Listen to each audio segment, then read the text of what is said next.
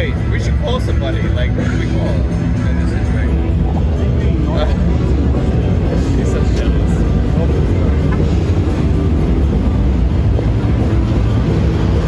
They were literally in front of us stopping traffic.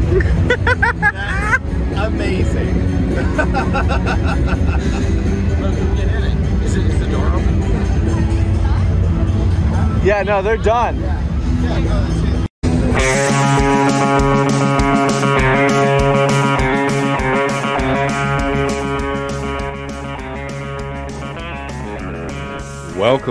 Welcome, everybody. David Griscom here with Left Reckoning 128, joined by my partner in crime and good friend, Matt Leck. How you doing, brother? I'm doing very well, David. I always love when the machines fail.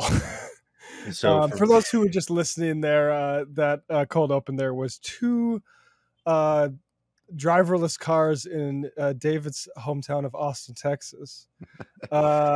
Basically just confused in an intersection, shutting that thing down. And drunk drivers. Yeah.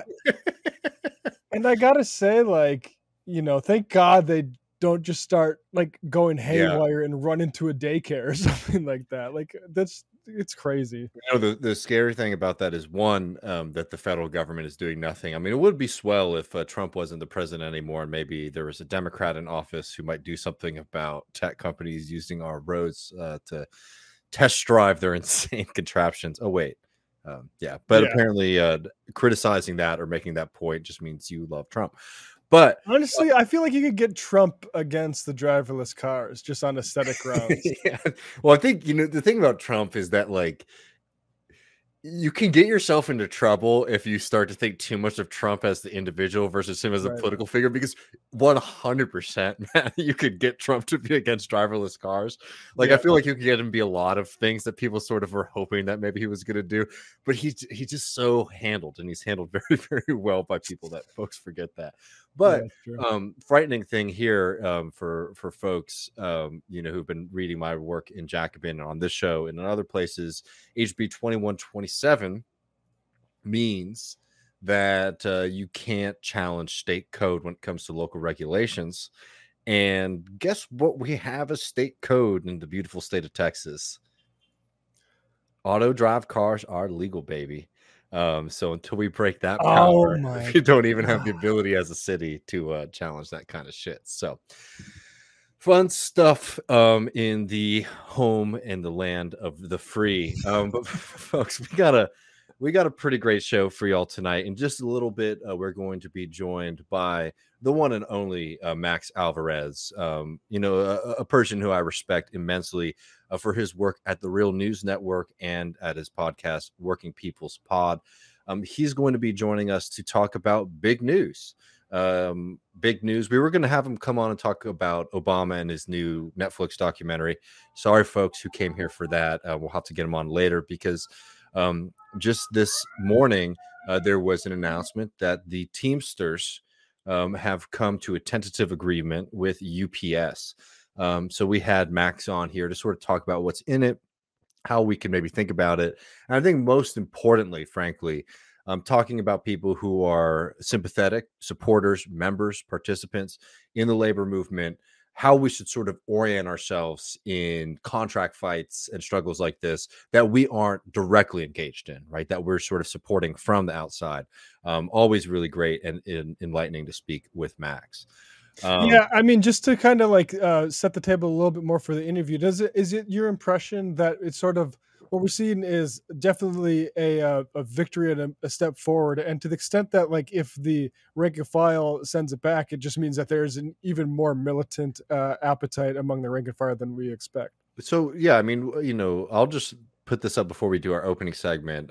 This is from the Teamsters for a Democratic Union. For people who aren't familiar, that's a group within the Teamsters, which in my opinion represents maybe more radical militant aspect of the Teamsters.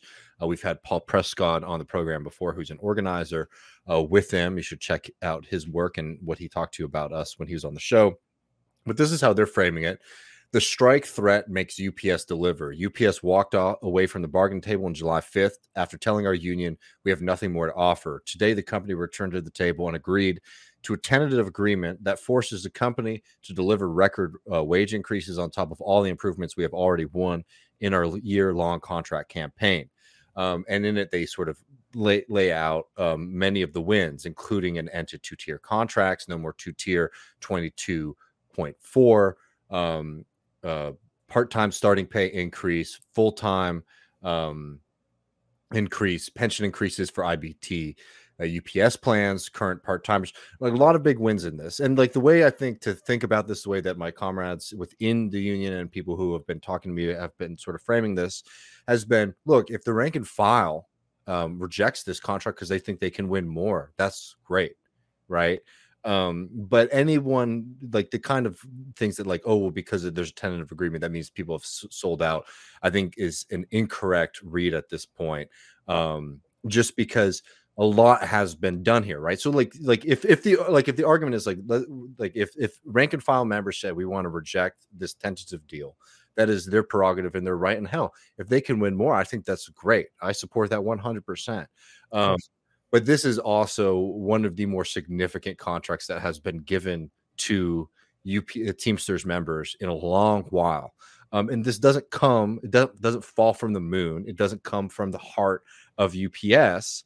It comes from the fact that there was a very legitimate, and still is, by the way, a very legitimate and severe strike threat that they are responding to.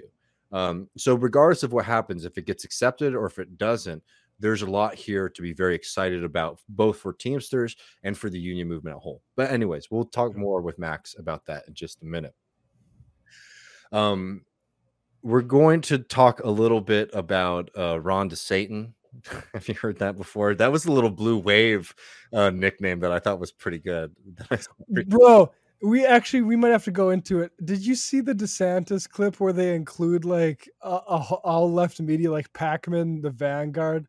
I did. It's very funny. Like which is like I'm scrolling through to see if we got in there, and of course not, because all of our shit is unuseful. Because we said yes, DeSantis is worse than Trump, but also he's a lot less cool and electable, and that doesn't work for their thing. But I thought it was very funny that David Feldman was that's really good at length.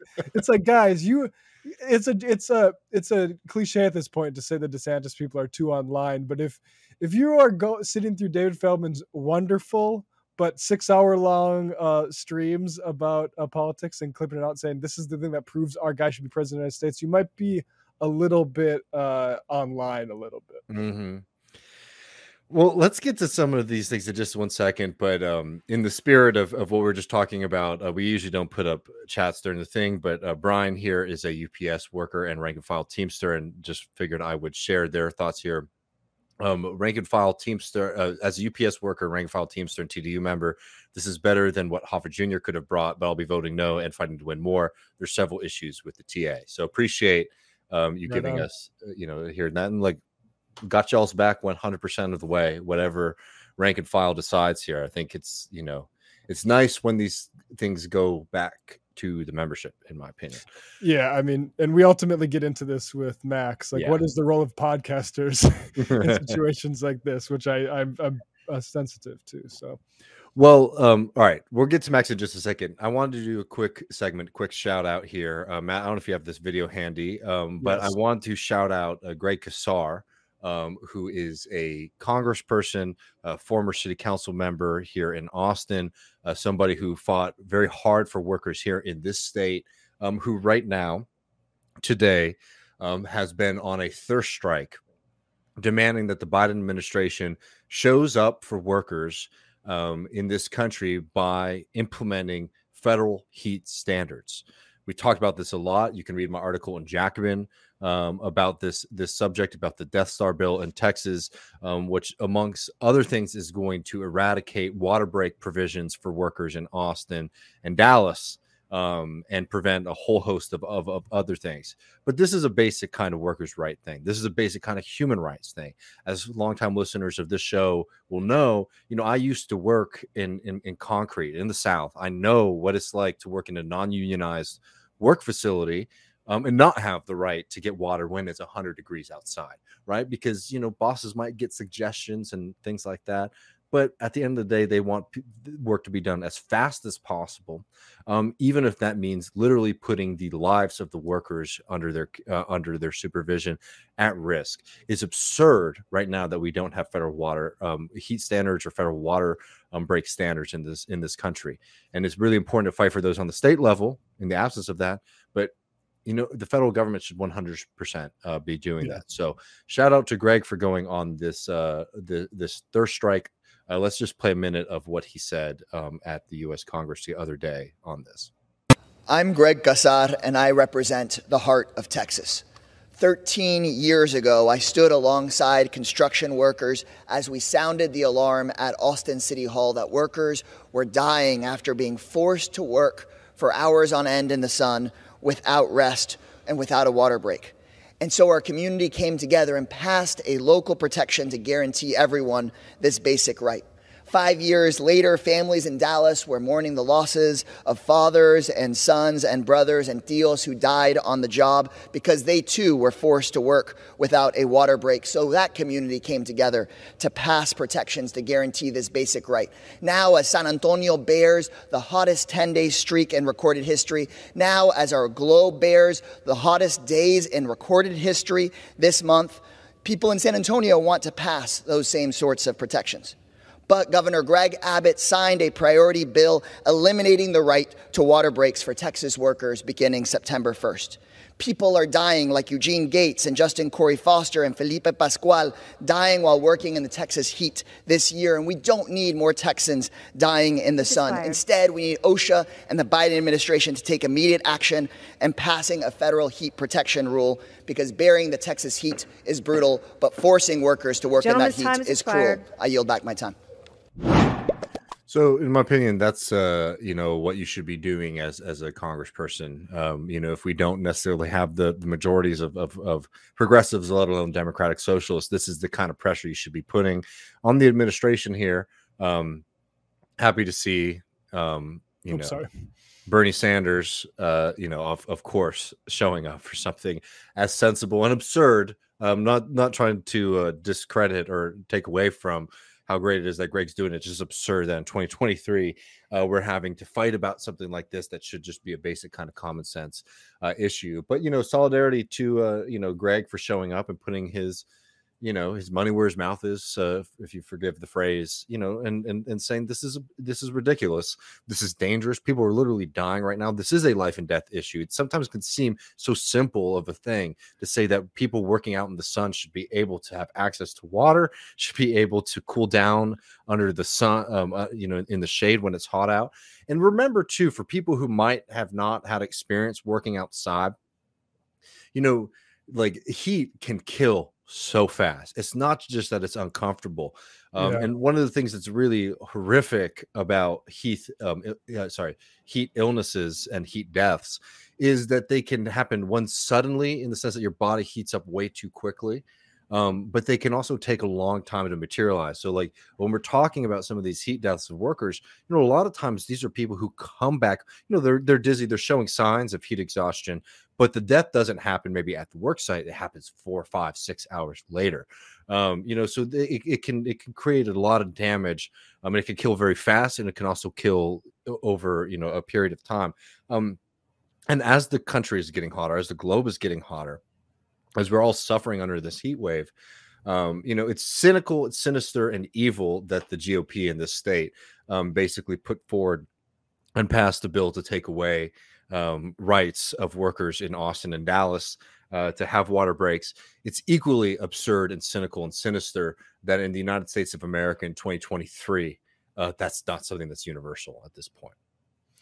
Yeah, we keep running up against these things. It's like the no sick days for the rail workers as a demand. It's like, oh, what century is this? And it is like, how many people have to die for this for them to actually give a shit? Like, does that have to be dozens? Probably more than that, honestly. It depends how much over time, what kind of workers they are. Like, yeah, it's disgusting. And before we jump to talking more about the strikes and stuff going on, I'll just say about Greg, like, when Greg does stuff like this, he has my utmost respect. This is why I think, it's really important that he was elected to Congress. His positions on Israel-Palestine are not just frustrating, they're wrong. And they're dangerous, and it's extremely frustrating that he steps outside of what is already, in a lot of ways, low bar stuff that we get from the rest of the squad. It's immensely puzzling.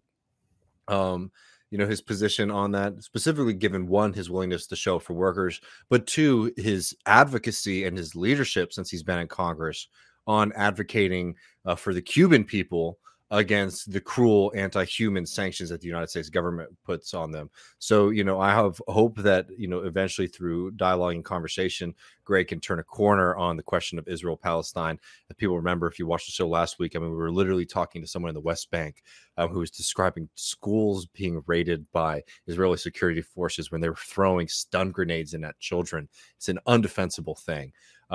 So, I'm not ignoring those things in praising and saying that this is a good thing, but I'm also saying that this is something that we should be, when you see somebody take a stand like this, it's good to say that this is a great thing and hope that we can maybe get them to come around on these other issues. Yeah, 100%. But yeah, I know we got Max to get to, but we got some cool news coming from the land of the Angels with a guy who I think you and I are big fans of generally. I love Snoop Dogg. Yeah. Growing up, obviously Snoop's music. It's funny how things have collapsed though. Like the celebrity, like growing up, somebody like Snoop Dogg is just the biggest celebrity in the entire world, right? And now we see like, oh, he's a guy that struggles to get a graphics card on launch day like everybody else, and he's also getting screwed as a artist by streaming payments and stuff like that. So he's very sensitive to this stuff, and we won't play the clip. It's probably worth its own sort of delving into the solutions to this sort of thing. But I do appreciate the clip of Snoop that's going around where it's in the middle of the panel where it's like, isn't it amazing how exciting these times are? He's like, yeah, but no one's getting paid. But anyway, so the Hollywood strikes are going on. The stunt people are joining along. But Rolling Stone had to delete a tweet earlier today. And it's pretty clear why. Here's the tweet. It was Snoop Dogg had to cancel 2 of his forthcoming concerts at the Hollywood Bowl in solidarity with the strikes. And then this was the clause that pissed everybody off, that are completely unrelated to what he does as a musician. Now, that tweet is gone, and the article now mentions his sort of issue with the streaming model and stuff like that. So I just think it's good to throw a little bit of chin music at the media now, because they are going to try, especially Hollywood Reporter, these magazines that have connections with the studios, they're going to try to drive this stuff apart. You already saw this with a clip of Matt Damon made to look as if he was anti-strike, and then you played the full thing and it was actually a much more forthright support the strikers thing. We have to be very on guard against that in this time. And so I appreciate the chin music thrown at our Rolling Stone there, because obviously this is everyone is dealing with this right now, including, I would add, reporters for places like Rolling Stone, right? And the solutions to all the money getting sucked out of all of this and going up into financiers' pockets and investors and that stuff is to decommodify the essentials, right? We need single payer healthcare. We need public housing that's worth living in, that an artist is not embarrassed to live in, or that actually doesn't have gas fucking stuff giving you asthma. We need actually solid decommodify higher education. We need people to be able to go to school and pursue these sorts of things that are beyond just STEM. We need all of these things broadly. No, 100%. And it's a great thing to see somebody like Snoop Dogg. And I just got to say that this is the second appearance of Snoop Dogg on this program, if you remember, Matt. And the second or maybe the third appearance of Matt Damon. both of those times related to a very dumb thing, which was NFTs and crypto. Right. I think Matt right. Damon more directly, Snoop Dogg a little bit unclear, but it's probably leaning into it. Bro, Snoop sent his own double. I mean, it's funny because it's like arm's length, but also definitely like he sent a guy to be there, his representative at the crypto thing. But yeah, this is it. This is the actual thing. Is like, how do we actually get paid? It's not going to be none of these speculative like assets. It's not going to be nothing. We need the government to step in and reclaim these sorts of profits and put them back into a social use. Yeah. I mean, that's it. So shout out to Snoop Dogg, shout out to Matt Damon, shout out to Greg Casar. You know, these are tough times across the country. They're tough times politically. And I will say this, that when times are tough, if I had to pick one movement to be successful, I would pick the labor movement over any electoral force. 100% every time. Of course, yeah. So, you know, electorally, politically, we're in a very difficult time. Seeing these big moves for the Teamsters, seeing what's potentially cooking up with the UAW, seeing what's going on with Hollywood, with the writers and the actors on strike right now is huge. And finding ways to support these things and understand that kind of common sense human worker like solidarity that is out there. You know, and seeing figures, yeah, it's like, okay, yeah, Snoop's rich, right? Matt Damon's rich. These guys don't have to fuck around and play this game, right? They're secure. Like, of course, they can win more, and that's a good thing, right? That's a great thing. I think all people who labor should be able to get as much as possible from these motherfuckers who don't labor and profit off of these folks. Yeah. But, you know, when in the grand scheme of these things, these guys are set. And the fact that they're still showing up for everyday folks, because remember, like on the Hollywood strike, sorry, I know this is supposed to be a quick segment, Matt, but like I will just say this: you're getting all this really. There's a section of the American left right now that I think is falling into really bad class analysis when it comes to what like labor movements to support versus others. Remember that the vast majority of these people, like those guys who you see on TV, who you're like, oh, I know that guy, you know, I don't really know where they're from. The vast majority of those people, like really financially, are people like us. Particularly now, if you talk about streaming, where these guys are getting nothing when it comes to residuals, right? So, like a lot of these people who they might be recognizable to you as a figure, they're not making it like they used to. So, you know, when you have guys like Matt Damon and Snoop Dogg and all these other folks, or Mark Ruffalo showing up in solidarity with these people, that's a really beautiful thing and a really beautiful lesson in solidarity, something different than what we saw, unfortunately, for example, with the NBA strike. You know, when Obama made a call and got the big stars of the NBA to basically turn their backs on a player walkout. These are things that like we should all be supporting, particularly Matt and I as people who, you know, put content out there for people, but all of us. It's a good propaganda moment right now to say like, yeah, we got Snoop Dogg and Matt Damon and all these great folks showing solidarity, and fuck the rest of them. I mean, you know, fuck the people who are on the other side of the picket line. And it's so clear, like how, bro, like you want the capitalists to have more, like any chance to get more, because that's turned back against us, right? The hardworking. The producers are sitting on funds that they should not have, that should be already in the workers' pockets, and they're using that to starve them out, right? And so, like any chance to fight against that, you want anybody who actually does the work on their side. Like, I mean, it's so obvious. Yeah. Well, folks, we're going to jump over to Max Alvarez, the editor-in-chief of the Real News Network, host of Working People's Pod. Talk a little bit more about the Teamsters and the UPS contract negotiations. We were going to get into Obama stuff. He wrote a really great piece that's not out yet that Matt and I had the pleasure of reading in advance on Obama's awful Netflix show on work. But this news was too big. We couldn't fit it in. So we'll have to have Max on soon to talk about his piece.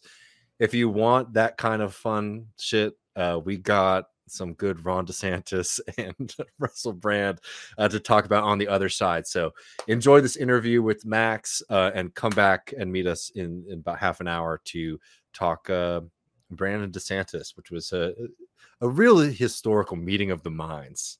I mean, really, just a lot of. It's so sad. I can't even make a joke about it. I know. I'm just it's depressed about it. We should talk about that before we get into it on the other side, folks. But enjoy this talk. We'll be back in a second.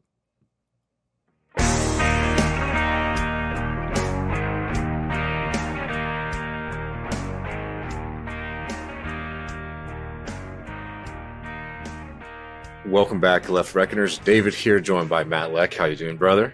I'm doing well, David.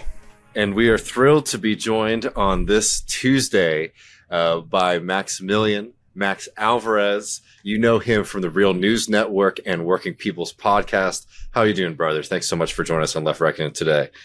Thanks so much, brother. It's great to be on here. Love everything you guys do. Good to see you. And what a day we're having, right? I know we did, when we asked you to come on, we didn't know we'd be getting this news this morning. So thank you for taking some time. In a little bit, we're going to talk about a guy who doesn't know very much about labor. But while we have somebody who does know a decent amount about American labor, Max, we were hoping if you could give our audience a sense about why this is such a big day regarding the Teamsters negotiations. As people know, we've been covering this a lot on the program, a lot of the demands. But right now, it seems like there's a tentative agreement. And I was just curious, Max, if you wanted to sort of talk about, how you're feeling about it, whether or not people should feel very optimistic, what's in it. I mean, just give us your general kind of recap of the moment right here. Yeah, I mean, I'll give my live impressions as best as I can. But I guess to make the point about why this is such a flustering moment, is I'm in here, as folks can see, I'm in the green room of the Real News because I've got the great Teddy Ostro, host of the Upsurge podcast, where he and Ruby Walsh have been covering the UPS contract fight for the past year in a really incredible, in-depth way. And so if folks are trying to make sense of this, obviously go back and rewatch the coverage from Left Reckoning. Check out the episodes on Working People, my podcast, where I've interviewed UPSers, including a couple recent episodes where we talk about the contract fight. But definitely make time to go check out the Upsurge podcast. It's a really invaluable production that we at the Real News we're excited to co-sponsor and syndicate along with the great folks at In These Times magazine. So Teddy and I, after all that year of work on that podcast, we brought Teddy down here to Baltimore for the Real News because we're hosting a live stream tonight, which was billed as, we're a week away from potentially one of the biggest strikes in U.S. history. We're talking 340,000 Teamster UPS workers, full-time and part-time around the country, right? This is, like a really kind of seismic contract dispute that I think we've all acknowledged, is going to play a significant role in determining where the labor movement goes from here, right? Because the drama within this UPS contract fight itself is very, I think, representative of where organized labor is in general in this country. Again, I won't go into the whole backstory. You can listen to our respective coverages about that, but we're talking about the Teamsters. We're talking about Jimmy Hoffa, a storied union with a long and, checkered past. Let's put it lightly. But also very much a symbol of the labor movement, a symbol of a bygone, more militant working or more organized working class. Right. It's been a long road from Jimmy Hoffa to Sean O'Brien, the current international president of the International Brotherhood of Teamsters. Sean O'Brien himself was voted in about a year and a half ago through a reform slate because the membership of the Teamsters said that they didn't want any more of the Hoffa legacy because it was Jimmy Hoffa's son who was the previous president of the Teamsters. And in fact, he was a tentpole of, the kind of business unionism, concessionary bargaining, the sort of, lack of rank and file militancy that, we've been seeing permeate the labor movement essentially for our entire lifetimes, right? We all know that, from the late 70s, early 80s on, organized labor in this country has been on a nosedive decline to the point that we are barely hovering above 10% union density in this country, 6% in the private sector, which is frankly abysmal. So labor, and that was a long drawn out process. That wasn't just deindustrialization, though that was a big part of it. That wasn't just globalization, though that was a big part of it. But it was also, kind of really changing attitudes from Wall Street, from corporate America, from, the Democrats who used to be more of a supporter of organized labor. Even a lot of Republicans used to be as well. But the political might of labor has waned in that same time that the just collective organized worker power represented through different unions, that has also been in decline over the past, 40, 50 years, at the same time that we've been seeing, union membership go down, yet productivity has been going up. People in this country have been working longer, they've been working harder, they've been producing more profits and revenue for our employers. Yet what we have seen is with the decline of union density, with workers more or less being on their own, not being protected by collective bargaining agreements or having the collective strength of a union, all of that excess productivity, like practically all of it, has been siphoned into the pockets of the 1%, into the pockets of Wall Street and corporate America, stashed in tax havens in the U.S. and outside of the U.S. We have been getting robbed left and right for decades. And I'm sad to say that, a number of unions and union leaderships, have played a part in that decline. Now, we could have a whole conversation about whether or not they felt that was the best they could do at the time, whether or not they, in fact did sell their members out for unsavory reasons or corruption or self-serving, what have you. We don't have to get into that right now. The point is, though, is that we've been on this backslide. Union density has been declining. Wealth inequality has been exploding. And corporate America, is out for blood. They want to take everything they possibly can. They want to they want to eliminate unions in this country entirely, right? And we'll get to that. We'll get to that in a second. So this is the situation that we were in. We haven't even talked about COVID-19, but this is where we were when the last UPS Teamsters contract was up 5 years ago. And that was a contract, in fact, that the membership had rejected. And James P. Hoffa actually invoked, they did some really shady shit. They invoked some kind of special powers within the Teamsters rules, and they rammed the contract through against the will of their members. So you had a lot of people pissed off about this, rightfully so, which is why Sean O'Brien and the reform slate got voted in a year and a half ago, which is why workers have been far more mobilized, energetic, and ready to fight when the contract negotiations with UPS came up again in 2023. I think that that's a very exciting thing to see, regardless of where we end up with this contract. The news that you mentioned at the top is that as of today, this is July 25th. Like I said, we had Teddy Ostro come down here. We were going to do this live stream we're a week away from a strike. Then we heard at noon today that a tentative agreement had been reached between the union and UPS. And so we're trying to figure out what's in it. Because right now, so far, the details of that tentative agreement have not been made public. There are tons of members who have not seen it as well. So a lot of people, commenting on it, I would just stress people to kind of have a little patience. I know it's frustrating. We want to know what's in this, but we don't have the details yet. So there's a lot of hearsay. There's a lot of speculation. But I'll just to kind of quickly sum up, and then I promise I'll shut up. And in fact, well, I'll read actually a nice succinct kind of breakdown from Teddy and Stephen Franklin. This was from a piece that we co-published within These Times today, a short update on the TA being reached. And so they write, quote, "The tentative agreement, which must be ratified by a vote of Teamsters members, includes what the union describes as a, quote, historic wage increase for full-time and part-time UPS Teamsters.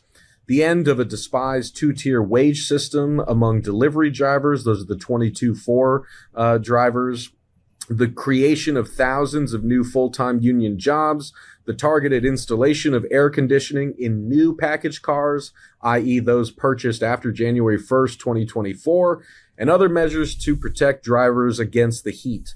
Also, limitations on forced overtime and Martin Luther King Jr. Day as a paid holiday, among other measures," right? So those are the talking points that we've got from the union so far. There are some other details in there that I would encourage folks to check out, including some more fine-grained details about what these wage increases are actually going to mean. So, like, I think the biggest increase is going to be immediately felt for part-timers. Their wages are going to immediately go from $21 an hour to $23 an hour. Supposedly, according to the press release today, they will average $27 an hour over the course of the 5 years of the contract's lifetime. Package car drivers will also see a pay bump, but that will be, I believe, from a couple dollars from 42 to 47 an hour. So the devil's really going to be in the details, but I mean, and you're not going to have everyone happy about this because you've got such a massive bargaining unit with people in the package cars, two tiers of people driving those package cars, people in the warehouses, people like at all kinds of tiers doing similar work, but making wildly different amounts for that work. And that was really kind of at the crux of this fight, was like to try to condense and eliminate those tiers that have become such a rampant force in UPS. But we've also seen 2, 3, 4 tier systems become a plague in and become a really big rallying cry for other workers who have gone on strike of late, including John Deere workers. The 2-tier system there was a critical rallying point for their strike. You've got Kellogg's workers who were fighting with their strike against 2-tier employment system as well. CNH Industrial, the higher education strikes that we've been seeing. Higher ed is like 50 tiers, right? Going from master's students to PhD students, to lecturers, to adjuncts, to non-tenure track faculty, yada, yada, yada, right? So the fight against 2-tier or multi-tier employment systems, i.e. for those who like are maybe not into the jargon, like it's just like, the fight for equal pay for equal work, right? That has been, I think, a big motivating factor in this contract fight, which also like is very representative of a lot of the other contract fights that we've been seeing of late. A renewed labor militancy after a period of, did we lose Max for a second? There we go. Oh, sorry. Did I cut out? We lost you for a little bit there. It's okay. Yeah. Okay. Well, I talked enough. Max, I'm curious. You mentioned like these different levels within this union, and I'm curious because Working People's Pod has such an important place. I'm curious your philosophy and like what's appropriate, because obviously if the rank and file vote against membership, that's easy, right? Like we support the rank and file. It's harder if it's like a very close vote, for instance, when a lot of people, particularly like our audiences, are really hungering for like militant labor action. So I'm just curious how you approach these things. Well, it's a really great question, and I appreciate one of the reasons I love your guys' show, right, is because you actually think about these things, right? Because you can tell when pundits and pontificators, it's not important to them, right? They just want the clicks, they want the outrage, they want what they want more than they want what the workers want. And I think that is ultimately my North Star, is that, you need to know your place. And like, you are not the leader of this union. You're not the leader of any movement. You are not the spokesperson for any class or movement or union or what have you. You are a journalist, right? I mean, like, and you ultimately have to recognize where that line is beyond which it is no longer your place to say anything, frankly. So like, this is something that came up a lot when, as you mentioned, the railroad workers last year were in the midst of their own high stakes contract fight. I think we all remember what happened there. But I covered this extensively at the Real News and my podcast, Working People, the segment I do at Breaking Points. My colleague Mel Buer and I were really kind of tag teaming the coverage of the crisis on the freight rail system. As the contract negotiations between the 12 unions representing over 100,000 freight rail workers and the cartel of Class 1 freight rail carriers were trying to negotiate their contract. By that point, those contract negotiations had been going on for 3 years because labor relations on the railroads are not governed by the National Labor Relations Act. So there's a whole lot of extra provisions and crap that we don't have to get into right now.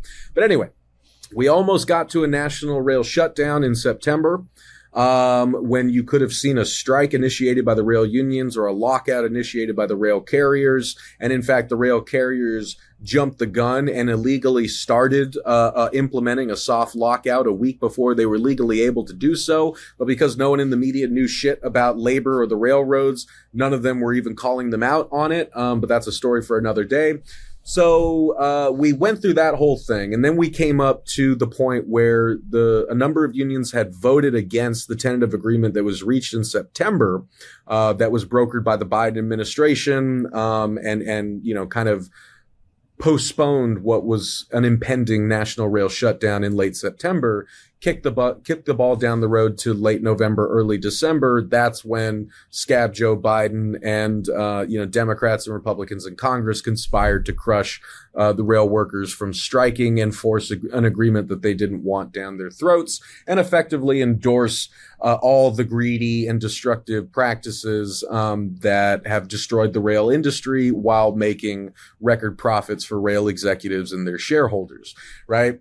So in the midst of all of that, when, folks were really hungry for information about which way the different unions were going to vote, because this was very complicated, right? Because on the rail system, if one of those unions goes on strike, it will effectively trigger a rail shutdown because all the other unions have provisions not to cross picket lines, right? So you didn't need all 12 unions. You didn't even need the biggest of those unions, like the Brotherhood of Locomotive Engineers and Trainmen or Smart TD, to be the ones to go on strike.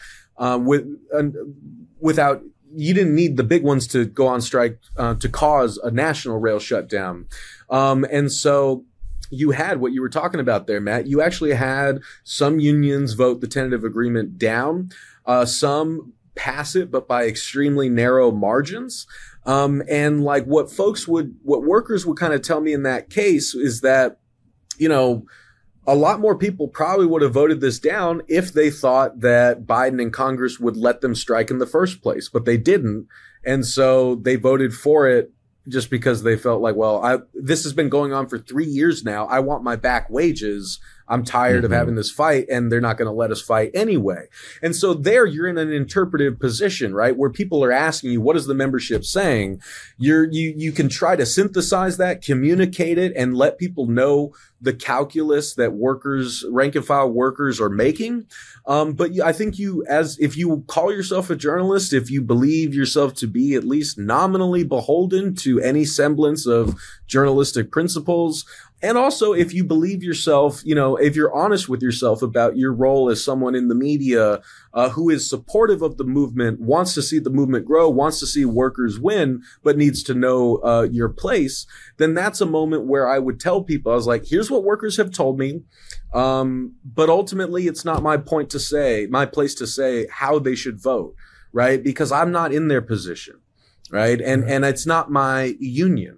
right? And frankly, there are a lot of discussions and hard decisions that need to be made between people's families, their coworkers. And again, I want workers to have everything. That's where I stand. But I also respect people as human beings with individual agency. And any good organizer will tell you, like, you cannot violate that principle. You have to always respect people's agency. You can't control people. You can't tell them what to do. They have to be the ones to kind of walk through that door themselves. They have to make the decisions themselves. You just got to keep being there for them and support them either way, even if they don't make the decision that you want to. So I think, like, ultimately there's a long-winded way of saying that in cases like these, I want workers to have everything. If there are people who are being short shrifted by this contract, and that is still a very real possibility, because if part-timer pay goes up, that's great. But if there are no provisions for minimum hours, then UPS is just going to offset those fucking hours so that they're essentially taking home the same amount every week. Maybe like they'll get a little bit more, right? Or like UPS, as they did with the past contracts, they're saying we're going to create 7,000 new positions in the company, full-time positions. Past contracts, they said it's going to be 10,000, it's going to be 5,000, whatever. Then everyone forgets about it. They don't have to meet those like requirements. And in fact, UPS never does. They just say, as part of this new deal, we're going to create X number of new full-time jobs. And then people forget about it by the time, you know, the contract is in effect. So there are plenty of ways that workers can still get screwed over here. But I mean, the Teamsters have pulled a lot of concessions out of UPS. That also should not be forgotten here, right? I mean, because, go. Hi. No, sorry. I was just going to say, and like one thing that we've been covering here too is that like this is like a good example, right? Regardless of what even ends up happening with the final contract, the ratification, like just the success that we've been able to see from the outside of like the things that have been able to be negotiated in this contract, that's good for the UAW, for example, right? Like, you know, like this is like, this is a major event. This Teamster struggle is a major event, but it's also a major event in what seems to be a big wave of major events in labor. And I think particularly for people who are just sort of maybe watching this as a pro-labor person, in general, like understand that this is a part of like this massive wave that's happening right now. And these are like, you know, these are victories in pushing this movement forward. In the general sense, like this gives people confidence because look, there's no doubt about it that the fact that across the country, Teamsters doing a practice strike, for example, like plays a role in these contract negotiations, right? You know, regardless of if you think this is the right contract or not, it's like this scares the bosses, right? And these are things that weren't happening as much 4 or 5 years ago that are very, very good, productive, like changes. Yeah, no, I think that's exactly right. Because also like, I know the and we don't even have to talk about Obama. We can do that another time. But like if we're talking about like what this says about where the movement is and where we could go from here, right? Again, there was so much in the UPS contract fight that is indicative of what so many other workers are going through around the country, especially after COVID-19. Right. Because think about it, for everyone watching and listening, to state the obvious, when COVID hit, that was a boom to the e-commerce model. That's why Amazon, you know, like saw its profits like soar, and you know, the wealth of, you know, Jeff Bezos and other, you know, like oligarchs just exploded over the past 3 years. And it was UPS and FedEx, you know, like, and delivering those packages, right? And so you had workers, in the warehouses, workers in the package cars, risking their lives like all other essential workers to keep the economy running. And a lot of people died. A lot of people got sick. They were having all of this, you know, additional work piled onto them. It was a really, really brutal 3 years for UPS workers. That, I think, is the consistent theme throughout all the UPS workers I've talked to, is they say it has been a rough few years for us, and we deserve more than what we are currently getting. And we made this company over $100 billion in revenue in 2022 alone. Like, think about that. $100 billion in 1 year in revenue. And like, then UPS was coming to the table, like, you know, with these like BS sort of proposals on the economic issues. That's why the Teamsters were really playing hardball with them, just like John Deere workers were when they voted 2 tentative agreements down about 2 years ago, because they were like, no. Like, you are more profitable than you've ever been. You have the money. We see it. We're making it for you. Like, you need to put up, and we need to be compensated for all that we have done to make you those profits. And I feel like one thing that has been really like positive, just from like a media analysis thing, is like Sean O'Brien has been really good at hitting those talking points when he's on air. Like, really good about talking about profit in a way that I think is maybe different from the way like maybe even like a typical liberal or Democrat might describe it. I mean, really using kind of class terms as to where the money's going and who's producing it. And then I think, yeah, it's just like very beneficial for, one, the Teamsters movement, and two, just generally, it's good to have somebody on Fox the discourse talking about, UPS is basically taking money from the people who produce the wealth for the company, right? No, it's huge. I mean, we saw it with Mick Lynch and the RMT in the UK. Like, if you've got someone who's really effective at navigating the corporate media propaganda or its state-owned, BBC kind of propaganda, like, it can really have an impact for people who just don't ever get that kind of sharp, succinct perspective on the media that they watch, right? And that is a huge difference between, like, say, now and 1997, when the Teamsters, UPS workers last went on strike, right? I mean, because I was a conservative in 1997 in Southern California. We had Fox News on all the time. It was like a new thing. We had right-wing radio on all the time. But even on the other like news channels, it was all just sort of like, how is this going to hurt the consumer? Right? How are you, the consumer, going to be inconvenienced by this? And the Teamsters, to their credit, were able to circumvent that and flip the kind of anti-worker, anti-union propaganda in 1997 on its head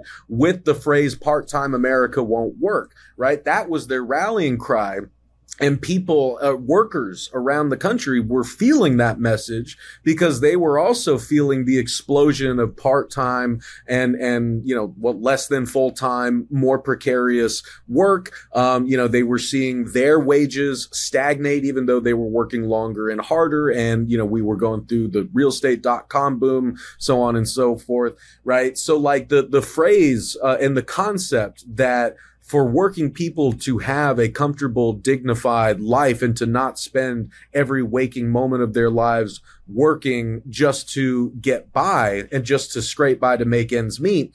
But in fact, we deserve more than that. That was able to rally enough people who in their own lives were feeling that same squeeze and identify their situation with that of the UPS workers who were on strike. And they won, major concessions at that point. And after that, sadly, is when we really started seeing the kind of reactionary, concessionary backslide within the Teamsters itself.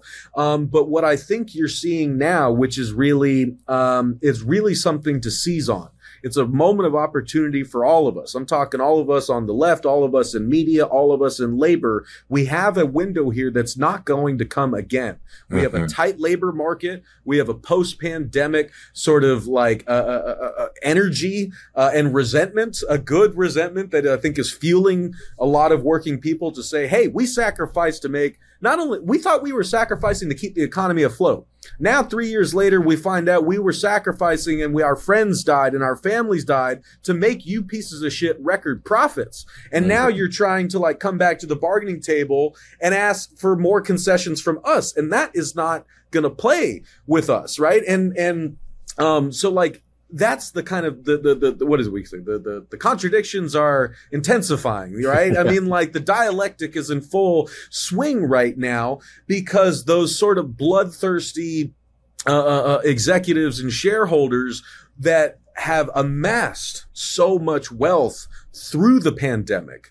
It's truly mind-boggling how much more the ruling class has taken from us over the past 3 years, not even counting like Trump's tax cuts a couple years before that, right? But it has been a massive transfer of wealth upwards over the past decade, if not longer.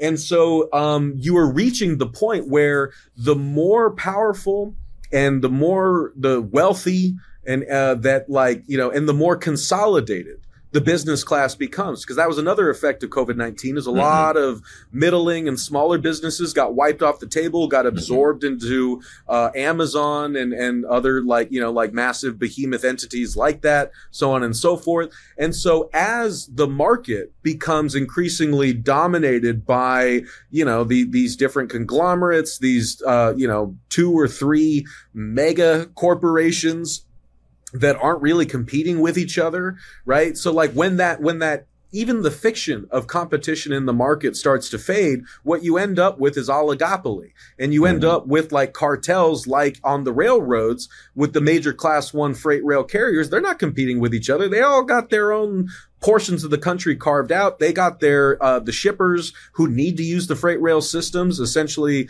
locked in, and they have to use the rails, so they're going to pay whatever the railroads are charging, right? When you get a situation like that, you see capitalist true colors. They don't want to compete. They want to like put in the least amount of effort they possibly can and exploit the fewest amount of people they can for the maximum amount of output they can, so they can be stuffing as much as they can into their own goddamn pockets. And now the reason I think that this is an opportunity for us, because it's like it has to get this bad for us to kind of, stand up straight, clench our fists and really like fight back with the force that we need to fight back with, is that the more oligopolized the economy becomes, the more a sort of like non-competitive market emerges, dominated by, a few sort of oligopolistic entities, and they are not being regulated. They're not being, their antitrust like effectively doesn't exist anymore in this country.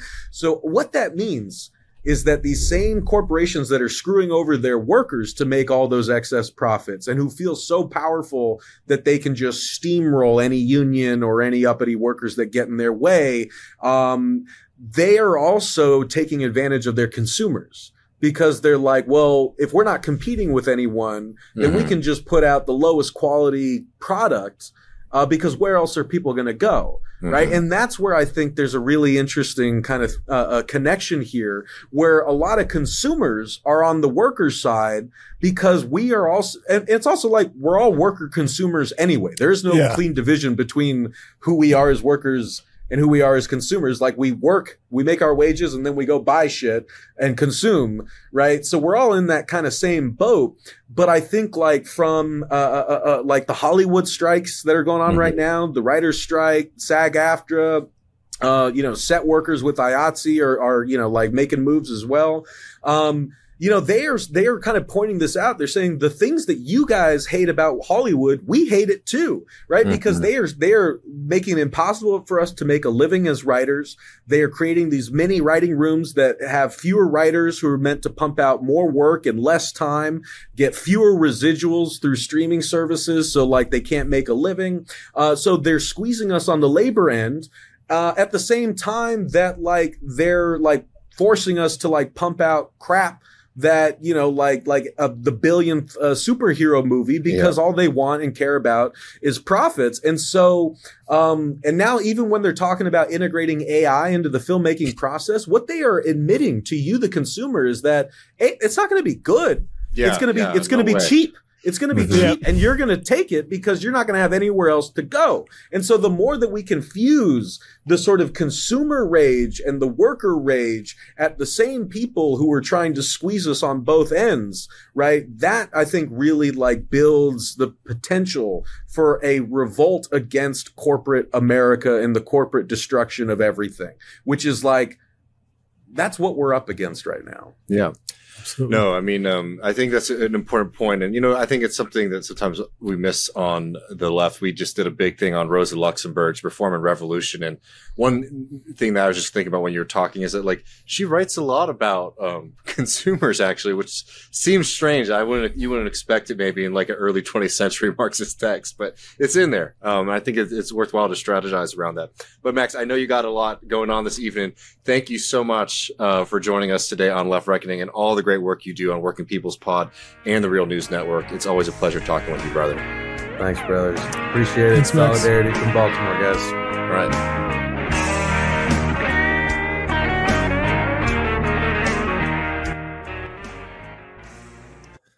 Yes, folks, great to talk to Max. Yeah, dude, he's spitting straight fire. Also letting folks know there, check out the Real News Network's YouTube channel too. After you're finished watching Left Reckoning and the post game, they did a live stream talking about a lot of these issues as well, and they do great work over there. Yeah. Speaking of not doing great work, Russell Brand, we jumping in. Who I have a long history with Russell Brand. Russell Brand heads will know this. Only the real Russell Brand heads will know what the audio boom episodes are. I listen to every radio show / podcast this guy put out for a long time, and I thought his politics, like, initially I thought they were decent, and he would always like name check Noam Chomsky and stuff like that. He wasn't the most serious guy. He did the audiobook of Mark Fisher's Capitalist Realism. Exactly, and because he wasn't afraid to take certain stands on certain issues, some more thought out than others. Like he appeared dressed as Osama bin Laden at the MTV studios the day after 9/11, which was when he was, addicted to heroin, which, as he says, to kind of explain that. But he also mentioned the Nazis regarding Hugo Boss at a award show. And also stood up for the NHS a number of times, which is like the type of work that I mainly appreciated and would like to see more of. I mean, I don't know if I would want to dedicate an episode to it, but like Russell Brand is just like an endlessly fascinating character to me. I will admit, I respect Brand tremendously, particularly just like being self-centered for a second. Like as a broadcaster, I think he's really good. He's just like somebody, for what Matt and I do, he's somebody worth watching just to see how he delivers things. He's great at it.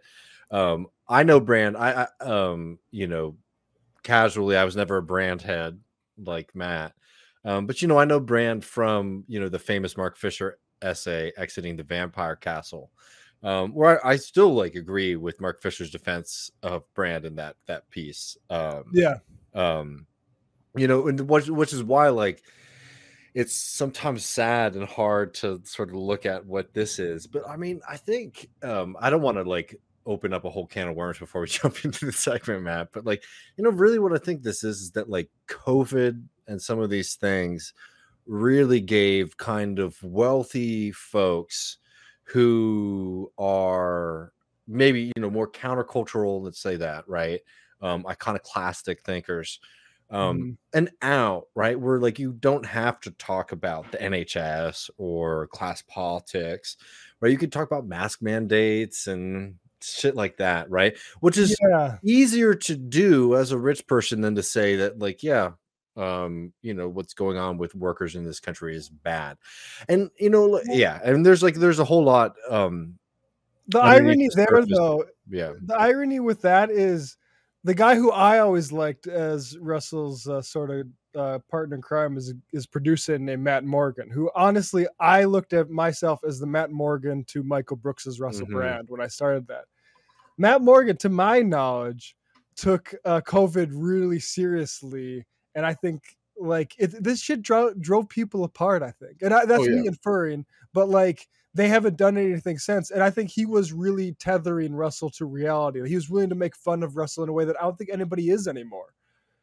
Well, I mean, I'll just say this, risking myself getting in trouble. Like what COVID sort of does, like what happened with like COVID and the lockdowns and the mask mandates, like I'm just trying to break down like the appeal of this, right? And why it's still here. Regardless of if it's right or wrong. And I think that it's right to do mask mandates. I think it was right to put things on lockdown and do the health procedures. But what happened was, these things came down very top down, right? And there was this kind of sense that this is being done to us and we're not having a lot of say in something that is like dramatically affecting our lives, right? And the crisis here is not the policy per se, but the fact that like a lot of people feel very alienated from politics. A lot of people don't feel like they have a lot of say in their life. And it is a gold mine for reactionaries to basically say, like, this thing that sort of happened, right, where you didn't get a lot of say that dramatically affected your life, and maybe you think it was wrong or whatever, was sort of done to you versus like being done as a society.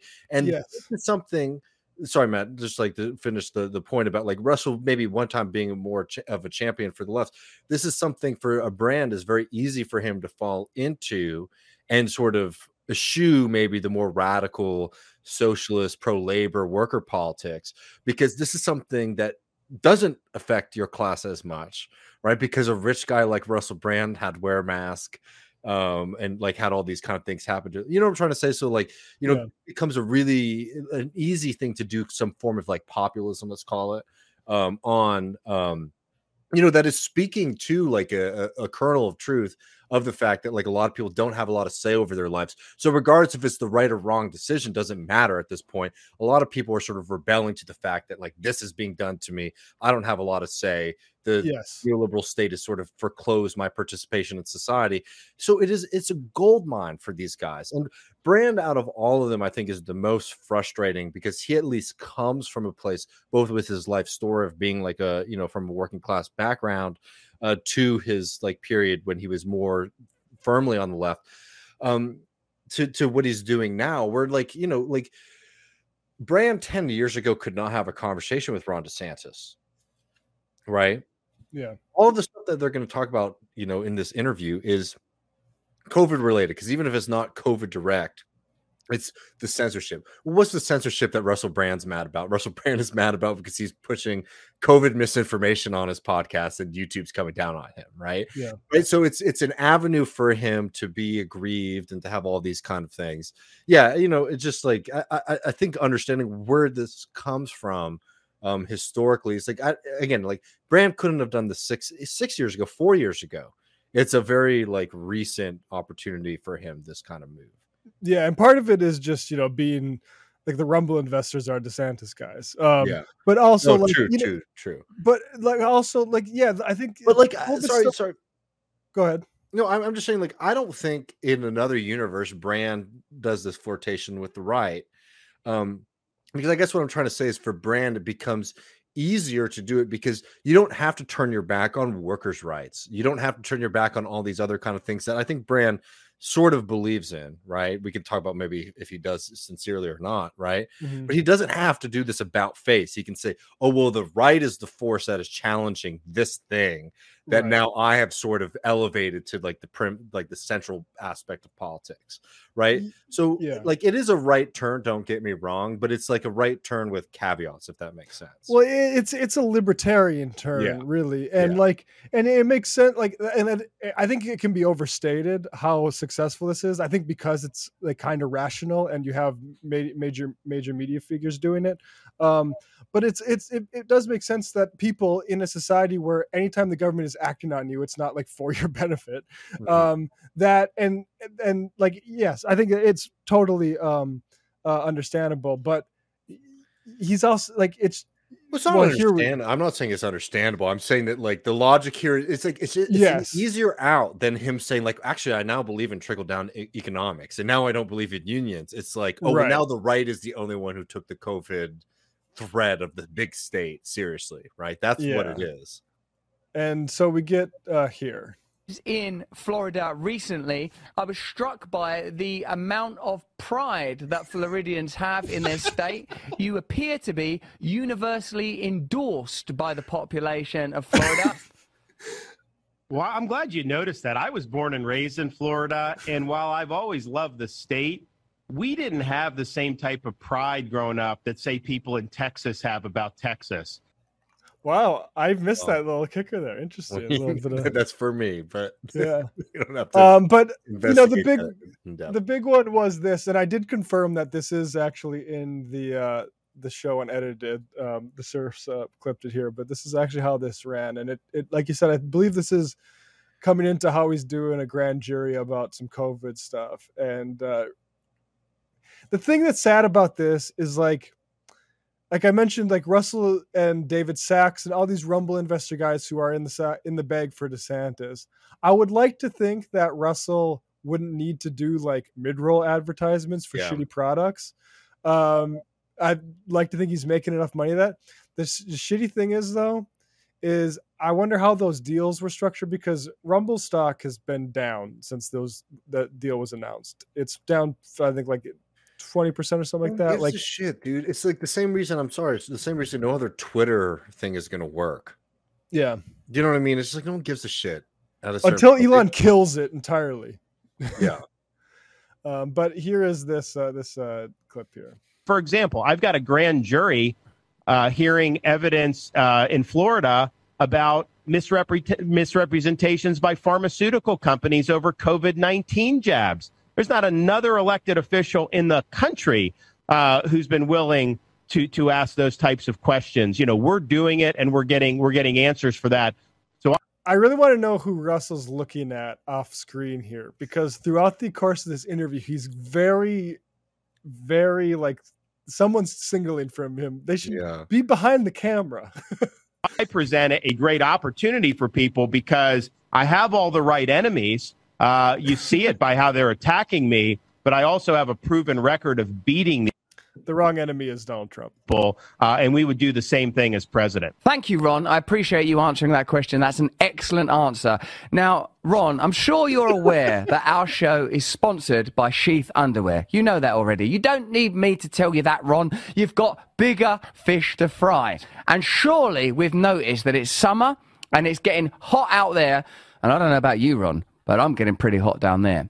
Now, if you wear traditional, old-fashioned underwear like your granddad, you and me, Ron, will be vulnerable to sweating and chafing all over our precious reproductive organs. Once that temperature's high, I mean, I don't know what Donald Trump wears on his privates, but I tell you, Joe Biden, that guy goes commando. Summertime is not an issue if you wear Sheath underwear.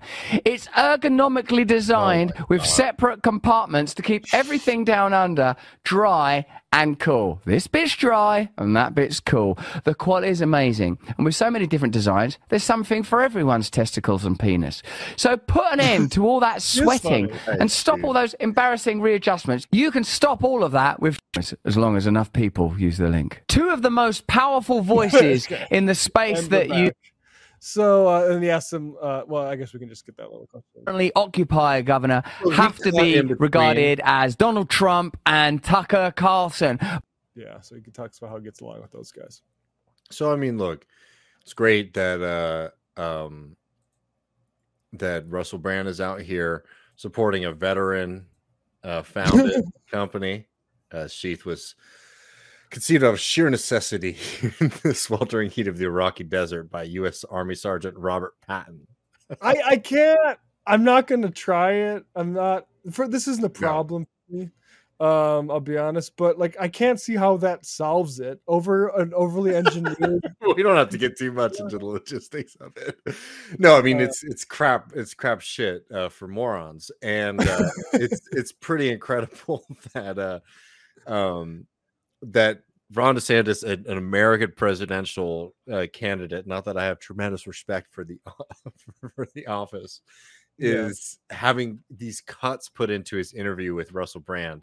I mean, where do we want to start? We want to go to DeSantis, or we want to start keep with Brand for a minute?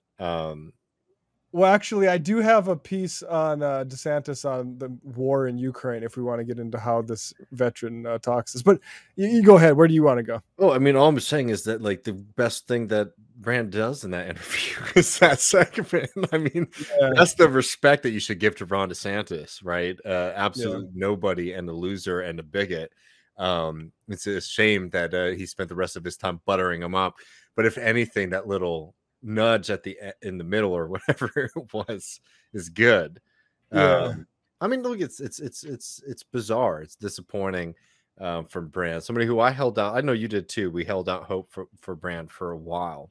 I could imagine like what if Russell, take it from me, a Russell Brand fan, what Russell would do if he was still good. What would make this show one that I would love to seek out is if he would ask like, hey, what about Guantanamo? Right? But and that's the type of thing that he would absolutely do. That's no different than bringing up the Nazis at a Hugo Boss fashion thing. That's be provocative. But instead, he's on this new shit about having convivial conversations with these motherfuckers, and that's not interesting. Exactly. With the people who thought his family was subhuman, right? With like the offspring of Thatcherism. I mean, it is a betrayal in such a large way. And a lot of times, I think the left, particularly like left media, can be really annoying, where it's just like, oh, well, you say this, you sort of overstep this, and we're coming at you now. Like, this is a full-on betrayal. I mean, what Ron DeSantis has been pursuing in Florida is not only just like the war on like human beings, in the sense of like what he's doing to immigrants in that state, to education in that state, to his lack of care for like a very serious health crisis. But this is also somebody who wants to see all of the provisions that we give to working people in the society scrapped and pulled away, right? So, like, look, I mean, I'll say it very bluntly. Somebody like that is a traitor to where he's from. When you sit and have a convivial conversation with somebody like Ron DeSantis, who all of the benefits, Bram talks about like how the NHS was so important in his life, right? How like some of the British social safety net was so important in his life. When you sit and you have a friendly conversation with somebody who wants to destroy those things, you're betraying yourself, your family, and your class. And it is truly, truly disgusting. I'm all for maybe getting to a place of like maybe having a conversation on these kind of things. But if you run away from those conversations the way that he's doing here, because you are so solely fixated on something that for you, right? Like, we're not even getting into like COVID lockdowns or all those kind of things of what they meant for a lot of working people, because a lot of people were left to fend for themselves under the system. What it was for you was an inconvenience. Like, you are set up perfectly to ride through this. Matt and I were also people who were set up perfectly to ride through something like that. We did not have to feel the full effects of those kind of things. So I'm open to conversations about them. But a brand being annoyed that like they just got to do their show from their home, right? It's just like it is like, you missed me with that shit. There's just like nothing endearing or interesting about that kind of perspective. And then to take it so far that now you're doing puff pieces for not only the right wing, but like the losers of the right wing, being Ron DeSantis, run not even Trump online campaign ever, and is going to get his ass kicked by Donald Trump. It's embarrassing, right? Which is bad enough, but it is a true betrayal, in my opinion. Yeah, no, I think you're right. I mean, just to take it on, and here's Russell looking at his maybe his former self through the window, like what is that, A Christmas Carol or something like that. But I would eliminate the federal Department of Education if we can. I don't think that the federal government was never envisioned to have really any role in K through 12. What they've tried to do is they've tried to use funding to force behaviors of K-12 districts, school districts. So, for example, on the women's sports, they say, you have to have, if a man identifies as a woman, they have to be allowed to do women's sports. Otherwise, you lose lunch money. So they've used that aggressively under the Biden administration to try to change behavior. My view would be like, let's take education, send it back to the states, get the federal government. Just a nice little opportunity for Meatball Ron there to just go off. And, I mean, I have this clip of, let's might as well tack it on here. Yeah. I did watch a little bit of this. Russell Brand, about a minute and a half before this, asked Ron about Ukraine and his position. And I'll just say this isn't exactly anti-war, in my opinion, but your mileage may vary. I think what's happening in Ukraine is they're barreling towards a multi-year stalemate where a lot more people are going to die, where you're going to have a lot of treasure that's going to be spent for basically no change in outcome. And so what I've said is we need to focus on achieving a sustainable peace in Europe. We should not want to see this thing go on. We have pressing problems at home that we're neglecting, as you mentioned, our own veterans. We have an open border in the United States of America. We have American families that are losing children to fentanyl overdose by the tens of thousands because we haven't secured our own border. And yet we've sent how many hundreds of billions of dollars there? They're not sending that to us. Also, I do think we have threats in this world, such as the Chinese Communist Party, which you've seen as the amount of ammunition and the amount of weapons that have been sent to the Ukraine has actually dwindled our own stocks so that if we were potentially in a major conflict, we would not be able to respond. Now, so all these guys getting credit for being like anti-war. His problem is like, it's not that the money we're spending could be coming back for like anything good. It's to give it to similar contractors to militarize the border and then prepare for war with China. No, I mean it's absurd, and just to sit there kind of dumbfounded throughout that kind of shit is just unacceptable. Yeah. So that's Russ for you. Russ, if you want to talk to some leftists, though, shout out. We're always willing to have convivial conversations. More than ever, we need to reach out with those we disagree with. So yeah, exactly. And it's like to sit there and to talk to somebody like Desantis when in your own country, in the United Kingdom, the Labour Party under Slimy Starmer has basically backed off of trans rights. I don't know if you followed this at all. I saw that, yeah. Is really like, you want to talk about throwing people under the bus. You're throwing people under the bus right there. Look, I'm not like the first person to sort of patrol the edges of left discourse, but at this point, I don't know what there is left redeeming here. If he was having a conversation where he let DeSantis say his shit and he was doing a lot more underwear ads during the thing, like I would support it. Right? Oh man, see, you're making me imagine it going good and funny. It would be really funny if he just cut through it all the time and just start talking about his nuts, how sweaty his nuts were the whole time. But that's not what happened there. Yeah, I mean, maybe he can get Cornel West back on. I don't know. I think he's got some shitty ass producer that's put a bug in his ear. I mean, I'm making excuses. Yeah, who knows? I mean, who knows? Who knows what makes people do the things they do, man? I also think that like it's easy to become frustrated with the left.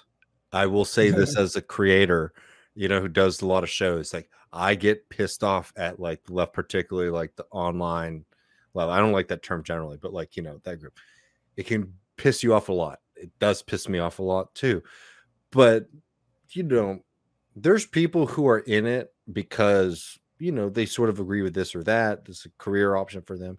And then there's people who are like in it because, they are like me, who grew up white trash, on food stamps. And they think that this is important to put information out there for people. So with people like Brand, like when rich people like do this kind of thing, it's just like whatever. Because honestly, I'll just be completely honest with folks. Whenever I see rich folks or people who even like, and rich for me probably is a different category than others, right? People who maybe grew up way more comfortably than I did, they sort of do this kind of thing. I never trusted them in the first place. When someone like Brand does this, who's somebody who, as far as I understand his biography, seems to be someone similar to me, in where he comes from, does this, like the contempt I have for people like that is just, it's immense. Because you really are taking a check to piss on your own people. Who's a really bad example of that is Carolla was pretty who's Adam Carolla. Oh yeah, unless he's lying about it, but that was my understanding is he was a pretty. I mean, look, a lot of at least do that in my opinion, like the intermediary, right?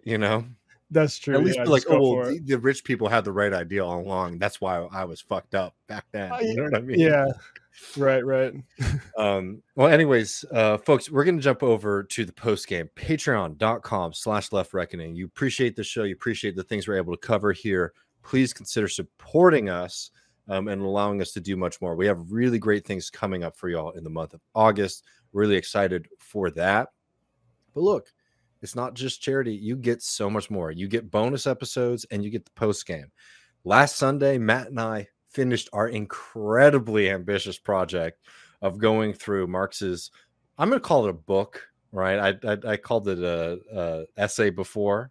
It's a book, right, Matt? I mean, it's massive. It took us 3 episodes to get through. Yeah. The 18th Brumaire of Louis Napoleon, which I think is one of my personal favorite texts of Marx, to give you a deep understanding of it. Part 1, part 2 are up for everybody because we try to make sure that these things are able to reach people. But you get part 3 if you sign up just for $5 a month. Allow us to continue doing this kind of work. And you get the post game. And Matt and I are going to be taking calls, voicemails, questions from y'all. And as a special treat, we're going to do something we don't like to do as much on this show. We're going to talk about everybody's least favorite propagandist, Jimmy Dore, and his betrayal of Cornel West. And we'll get more into that in a second. But I will just say as a little teaser here, Matt. So with that crew, with that group of folks, like I'm somebody who, I became a socialist when I started working in concrete, and doing that kind of work, and it really opened up the world to me. And I was like a real radical all the way through, and I was a hardcore Leninist. I still consider myself to be that in some ways, but I had to soften some edges and sort of react to the world around me. But I'm always very sensitive to people who are sort of saying we need to do more. We need to do more now. We need more. We need to have more of a fighting spirit, all that kind of stuff. So when I hear a lot of the people who accuse Matt and I of being like sellouts or cowards, all this kind of thing, Democrats, I'm always very quick to sort of say like, well, what are you saying? How can I respond to that? Because I don't consider that to be my kind of politics, right? And maybe if you were exposed to more of what I'm trying to say, it'd help you out. What I have learned lately over the past few years, and particularly over the past few months, has been that group of people don't have any kind of, like, it's not that like, oh, these guys are more willing to push more radical stratagems than us, but rather that they have created this bizarre cult of personality. And I'll just say this as a little teaser. If Jimmy Dore, if I'm saying that, like, I'm very happy to support Cornel West, and Jimmy Dore is now turning his back on Cornel West, I think that the problem here is a little bit less about somebody's radicalism or commitment to the fight, and maybe has a lot more to do with personal issues and egotism than anything. Yes, he is a nutcase. Honestly, man, him talking about Cornell, it's like, I don't know.